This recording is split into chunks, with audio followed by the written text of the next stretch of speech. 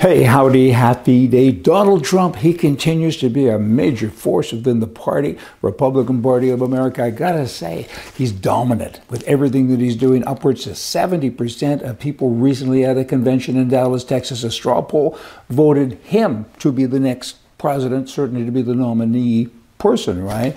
That's kind of amazing, really, when you think about it, because he teases constantly about being the presidential candidate for 2024, and to capture that kind of a percentage of a vote from that kind of crowd is kind of significant. Former president Florida, out of the Governor Ron DeSantis, he came in second with 24%. 24 is kind of semi-good, but ain't very commanding when you compare it to 70. So Trump is the person that people want. He is dominant, as I said. He will propel the growth as well of that party. We're right through to the midterms and so on, going up into 2024. The interesting thing about this straw poll is that when you remove the name Donald Trump and said to people, what name do you want to put in its place?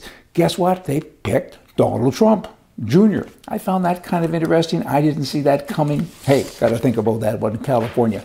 The governor there, he's saying, hey, maybe I'll run for president. The Democrat should be a communist ticket, and then he'll be there, right? It's kind of interesting again because his former wife is Donald Trump Jr.'s girlfriend. That'll be an interesting standoff. Hey, now the governor, he's saying to Hollywood producers and other people there making movies, he's saying, guys and directors and so on, stop making movies in conservative places like Oklahoma and Georgia because they're bad. They don't agree with me.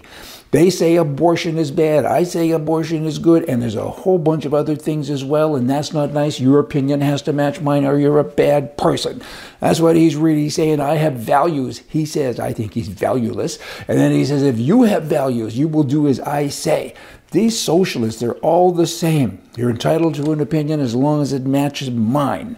Do what I do. Do what I say. Oh, but by the way, I don't. When it comes to wearing masks or a host of other things, I'm separate. I'm special. I'm the king. I don't like communists. Have you noticed? Don't like them at all. The prime mistake, speaking of which, in Canada, he says that gun smuggling is bad. People bring in guns illegally. It's a bad thing. So I'm going to take the guns away from 2.5 million Canadians who are legal. They don't smuggle. They have background checks every day. The CSSA in Canada is pushing back. So many other gun groups are pushing back, and he doesn't care. He doesn't like Canadian people, particularly white Canadian people, and he hates white farmers. He hates so many people. He's trying to change the country into some kind of an image of him, I guess. It's a good thing. I can't understand it, because then I'd be wacko like him. I mean, it's bad. Human smuggling. No cargo is more important than a human, particularly a child human, and he doesn't care about that. He doesn't focus on it. He focuses on the things that don't matter. Gun smuggling? I mean, of course it matters. But what does a smuggler do with a gun? He comes in and typically it's a gang thing and they shoot other bad guys. Is that a bad thing?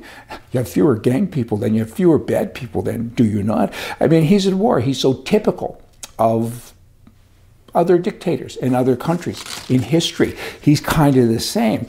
I mean, bad guy. It seems though like governments and other places are following his lead on stupidity, right? You have the one in New Zealand. New Zealand, they're commies as well. It's like they have a little club.